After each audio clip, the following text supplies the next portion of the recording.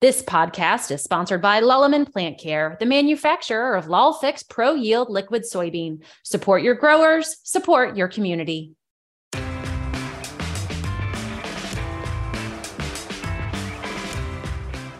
And welcome to the Scoop Podcast. I'm editor of the Scoop, Margie Eckelkamp, joined today by Ken Zuckerberg. He is an agribusiness analyst for CoBank, and we are going to be discussing the future of agribusiness and what it means to ag retail. Ken, welcome to the podcast. Thanks for having me. Wonderful to be with you. So just to kind of set the stage a little bit, what would you share about the current state of the macro economy and the ag economy? So the global and U.S. economies have been slowing, but inflation remains very high. The situation is presenting what we would call, for the broad economy, darkening economic clouds that may result in a global recession. The farm economy is a bit different. It's positioned to deliver a record year of income as projected by USDA. And in fact, it's the highest since 2012 on an inflation-adjusted basis. All the more, this has occurred without much government support in 2022 relative to prior years. Now, grain prices remain above average, and futures markets are telling us that they're going to be higher in 2023. However, this occurs at a time when there is rising fertilizer prices, labor and energy inflation. The good news is that the U.S. farmer has the cash and can afford to pay for these higher production costs, even if they would prefer not to. So net, the farm economy is in decent shape, although people obviously are worried about the broader U.S. economy. So with all of your analysis, how is agribusiness doing? And if I made you distill it down to perhaps the three top trends, what would they be? So I would say the top three trends impacting ag retailers in particular are economic uncertainty, volatility, and labor challenges. If you'll permit me to, I'll now elaborate on each of these variables or Absolutely, trends. yeah. So economic uncertainty, that stems from the economic slowdown, high inflation, a looming recession in Europe, and of course, the Federal Reserve's actions, which are essentially raising interest rates, which are concerning to American companies and consumers. Now, volatility is across the board. Stock markets, bond markets, fertilizer prices, gas, diesel, natural gas, all of these have been very volatile over the past 6 to 12 months. And much of the recent volatility is driven or exacerbated by the Russia-Ukraine conflict. Grain prices continue to be volatile because of puts and starts on exports and the strong dollar, which some view as often a negative to exports. It makes our products more expensive. And all of that changes the outlook for farm income, which then changes what non-farm speculators do with futures contracts, which creates a lot of zig and zag in the commodity markets. And let's not forget about the barge problems on the Mississippi River, which has occurred due to drought and climate change. And I guess I'd be remiss if I didn't remind people that we have another looming railroad strike, political infighting and disruption. By the way, China also goes back and forth on lockdowns. Besides that, the world is terrific, Margie. Well, I would just share real quick, anytime we have an update on that looming railroad strike and it goes in our daily Scoopy newsletter, it is our top clicked article. And it is just something that is so pressing for ag retailers.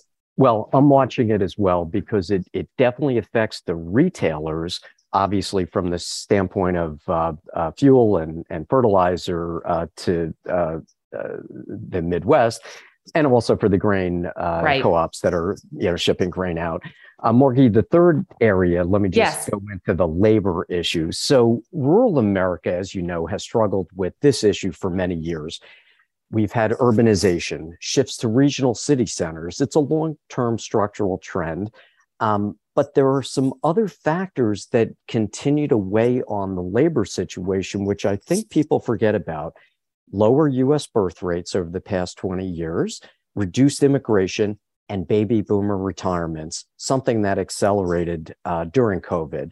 Now, I'm not a doom and gloom type of guy. I always wake up happy. The good news here is that robotics, automation, and other types of ag technologies, in my opinion, can help address many of the labor challenges in farming. Yeah. Just as a side note, I was talking to an ag retailer about how some of the ways that they've digitized and automated their business. And it's really just helped the morale of the labor they have because people aren't doing these mundane tasks anymore. They're doing the type of work that they like to do. Okay. So Ken, next question for you would be, so you alluded to it earlier. We have a diversity in ag retail business structures, right? We have a lot of co-ops, we have independents, we have a lot of national companies, et cetera. So if you could just real quickly touch on the greatest challenge facing farmer co-ops and perhaps the greatest challenge for those private or independently owned retailers. So if we go beyond the labor issue, I would say that ag retailers, regardless of their enterprise structure or ownership, face challenges from above, below, and the sides. This was outlined in a report we did a few years ago, which examined the increased negotiating power of buyers and suppliers to all the way to new entrants in the market. Let me explain a little bit. As farms consolidate and become more technologically sophisticated, the growers are demanding different types of services, volume-based discounts, and candidly, better help, more technical help in implementing precision ag programs. Many buyers want to buy inputs online, as you and I have discussed in the past. Thus, one of the challenges is ag needs to recognize, perhaps the biggest challenge is that the business model is changing, and they need to listen to the customer and the customer of the future. The folks at Aimpoint have a brilliant analysis about the farmer of the future. And that individual, he and she are more sophisticated, they're smarter, they research, they want choice, and they're not as, if you will, brand loyal as perhaps the past generation was. So perhaps a big change here is that the inherent benefit that the co-ops have always had with loyalty, not so much going forward. Yeah. Ken, I feel like a question I like to ask every expert and smart person like yourself that I talk to would be, as we sit here in 2022, what's been the greatest change driven by the COVID-19 pandemic and that will really stick around for ag retail? I think there's a recognition that the supply chains are, and the concentration of production overseas and what can happen in the wake of a Black Swan event. I think that's really the major learning. Now, to be clear, the risks vis-a-vis concentration and dependence on Asian manufacturing were always there.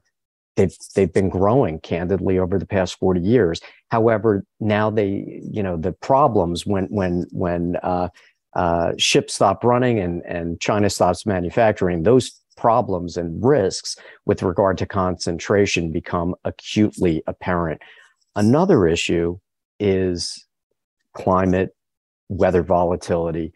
Last year, we had a hurricane that took out power in New Orleans. And it wasn't even the damage, it was the loss of power that stopped grain exports. This year, as is often the case, the Mississippi River is low. It's always low. This year, it was at a 100-year low. And the lower depth and the lower width of the river has actually complicated barge traffic in both directions. So I think the wake-up call here with COVID is the world is probably more volatile than we had wanted to admit previously. Excellent. So we are talking to Ken Zuckerberg. He is the agribusiness analyst at CoBank. We will be right back after this commercial break. There are a lot of inoculant companies, but there's only one, Lallemand Plant Care. Lululemon, the manufacturer of Lulfix branded inoculants, including Lulfix Pro Yield Liquid Soybean and Lulfix Start Spherical Granular Inoculants, is a family-owned company that recognizes the importance of the communities anchoring our rural landscape. They are committed to supporting retail partners and helping them succeed. That's why they created the Hometown Roots program. The Lululemon Hometown Roots Family Contest helps retailers provide their customers with class-leading inoculants while enabling them to give back to the communities that they are part of. Visit LululemonHometownRoots.com for details or contact your Lululemon sales representative.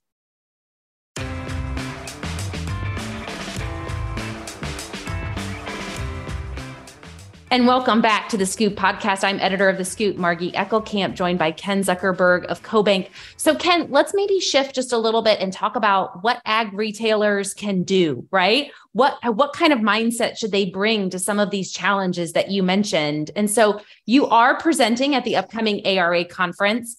What's your overall message? What are you looking to bring to the group at ARA?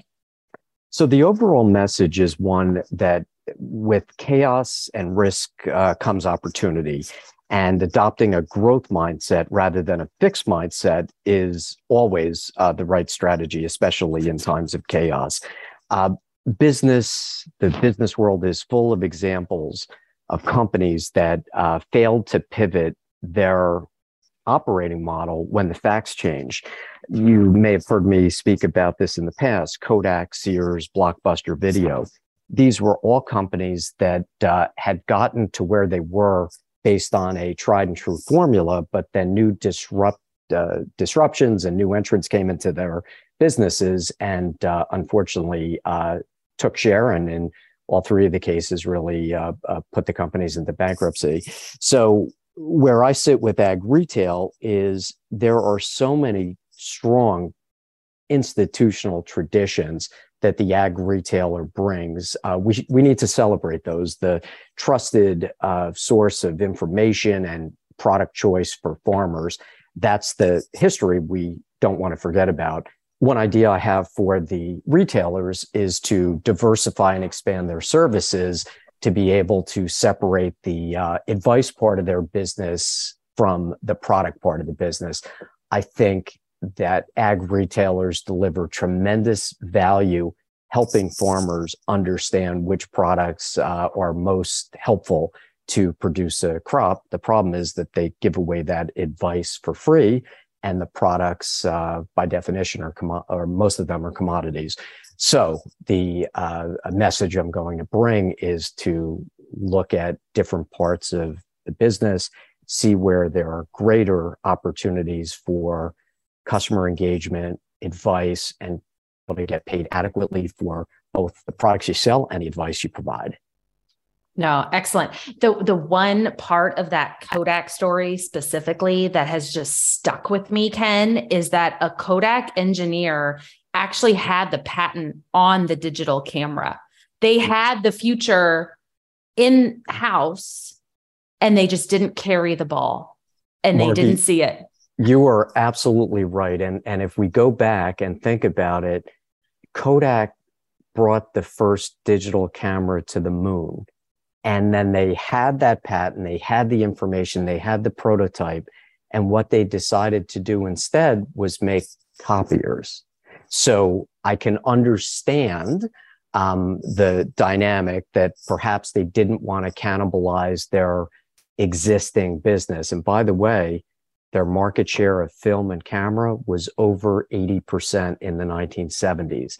Now, you contrast that, not to go on a soapbox about a different industry, but if we contrast that with Apple, Apple created the iPod, which then grew into portable music and portable engagement, which then morphed into a product that I'm holding in my hand that most of us have, that itself has displaced so many things, including the camera. So when you think about the pace of change in business, it's never been faster. The last 5 years, there's probably been more change than the previous 100.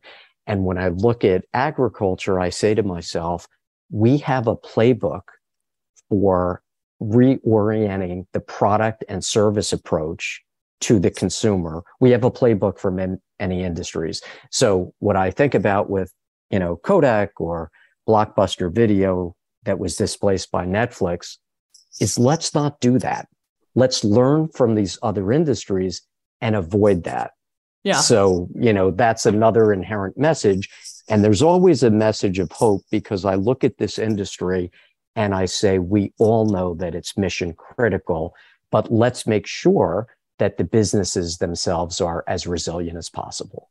Okay, so let me ask you directly then, Ken. Can you share the key characteristics of the ag retailer of the future? What would be in their playbook? How should they get outfitted? Margie, at the moment, that's really classified information. However, if you and your audience have the opportunity to join us at ARA, I will gladly spill the beans at that time. All right. So everybody come join us in San Diego. Ken will be there. I'll be there. All kinds of industry leaders. And we'll look forward to that presentation for sure. So Ken, we've talked a lot about opportunity. What is being overlooked by ag retailers today? What would you say is the biggest missed opportunity? So I think, as I alluded to before, I think the missed opportunity is to get paid separately for agronomic advice. I've talked about this in different ways before in conjunction with the digital transformation of agriculture. In the technology business, we see software as a service. Why can't we have precision agronomic advice as a service? If farmers end up buying directly from the input suppliers, which we're starting to hear a lot more rumblings about, the critical value-added advice provided by those retailers, which connect the dots for the farmer, I think that's both the opportunity and a saving grace between those that achieve long-term success from this point forward and those that fall by the wayside. Okay, Ken, I have three kind of rotating sets of questions that I like to ask every guest who comes on the podcast. Okay. And so the first one would be, what keeps you up at night? The Russia-Ukraine situation. And I think more so because the more I learn about it, the more I realize that this was not 1 or 2 years in the making. This was decades in the making. And the fact that Germany and Europe were so reliant on a country that doesn't have a great track record for, ethical behavior, that really scares me. And I guess what bothers me more is that if you stand back and you think about what's going on here, they're not winning on the battlefield, but they're winning in terms of dividing NATO and putting wedges between, U.S. political parties. So that's the thing that I would say probably keeps me up the most. And it has such a profound impact on agriculture because of all the grain produced in the region and the energy produced, as well as the fertilizers. Yeah. So let's maybe even rewind a little, just a couple months before the Russian invasion, but a year ago. What do you wish you knew a year ago that you know now? Well, I think myself and others were looking at the military exercises that were being done on the border with a very firm view that that's what they do before they, attack. So it's not that missed the boat. I guess what I wish, we had the ability to realize was whether or not China's lockdowns would have been over, because to the extent that we had and still have some challenges in the supply chains, it would have been helpful if there was a crystal ball to tell us that the supply chain situation would still be a bit challenging. Okay, so I'm going to pull out that crystal ball. Okay. And so I want you to make a prediction. What are we going to be talking about a year from now? So 1 year from now, I think we may be talking about a realization that no matter how high the Federal Reserve raises interest rates, the labor situation and the labor challenges are going to be with us. As I mentioned before, we've had many years of lower birth rates, baby boomers retiring. COVID accelerated that. We have changes in immigration policy, whether formal or informal. And I think a year from now, we'll probably look back on this and say, well, the Federal Reserve was obviously focused on raising interest rates to curb consumer spending and to take some of the froth off of a very robust economy. But I think we'll be sitting here, especially in ag, saying, wow, the labor challenge, though, remains, and we need to do something about that. Ken, thank you so much for coming on the podcast. I know folks can join us in San Diego, November 29th through December 1st for the ARA Conference and Expo. Full details available at aradc.org. And Ken, if folks want to connect with you, where can they find more information? So people can find me on LinkedIn. I usually post a lot about where I'm speaking and the research reports that I'm providing. But most importantly, please go to cobank.com, choose Knowledge Exchange, and then select on the industry of interest. What I love about the team I'm part of is, first, we're called CoBank Knowledge Exchange as opposed to research. We do research all the time, but philosophically, we engage with our customers and stakeholders to exchange information, exchange knowledge. The next thing is, within that website, you will see dairy and specialty crops and my sector, grains and farm supply, biofuel, power, energy, water. So people that have an interest in different parts of the rural economy can go there, and all of our reports and information is free for the public to enjoy. Excellent. Well, that is Ken Zuckerberg of CoBank. Ken, thank you for coming on. I'm Margie Eckelkamp, editor of The Scoop. And until we are on the podcast again together, I wish everybody a safe and productive season.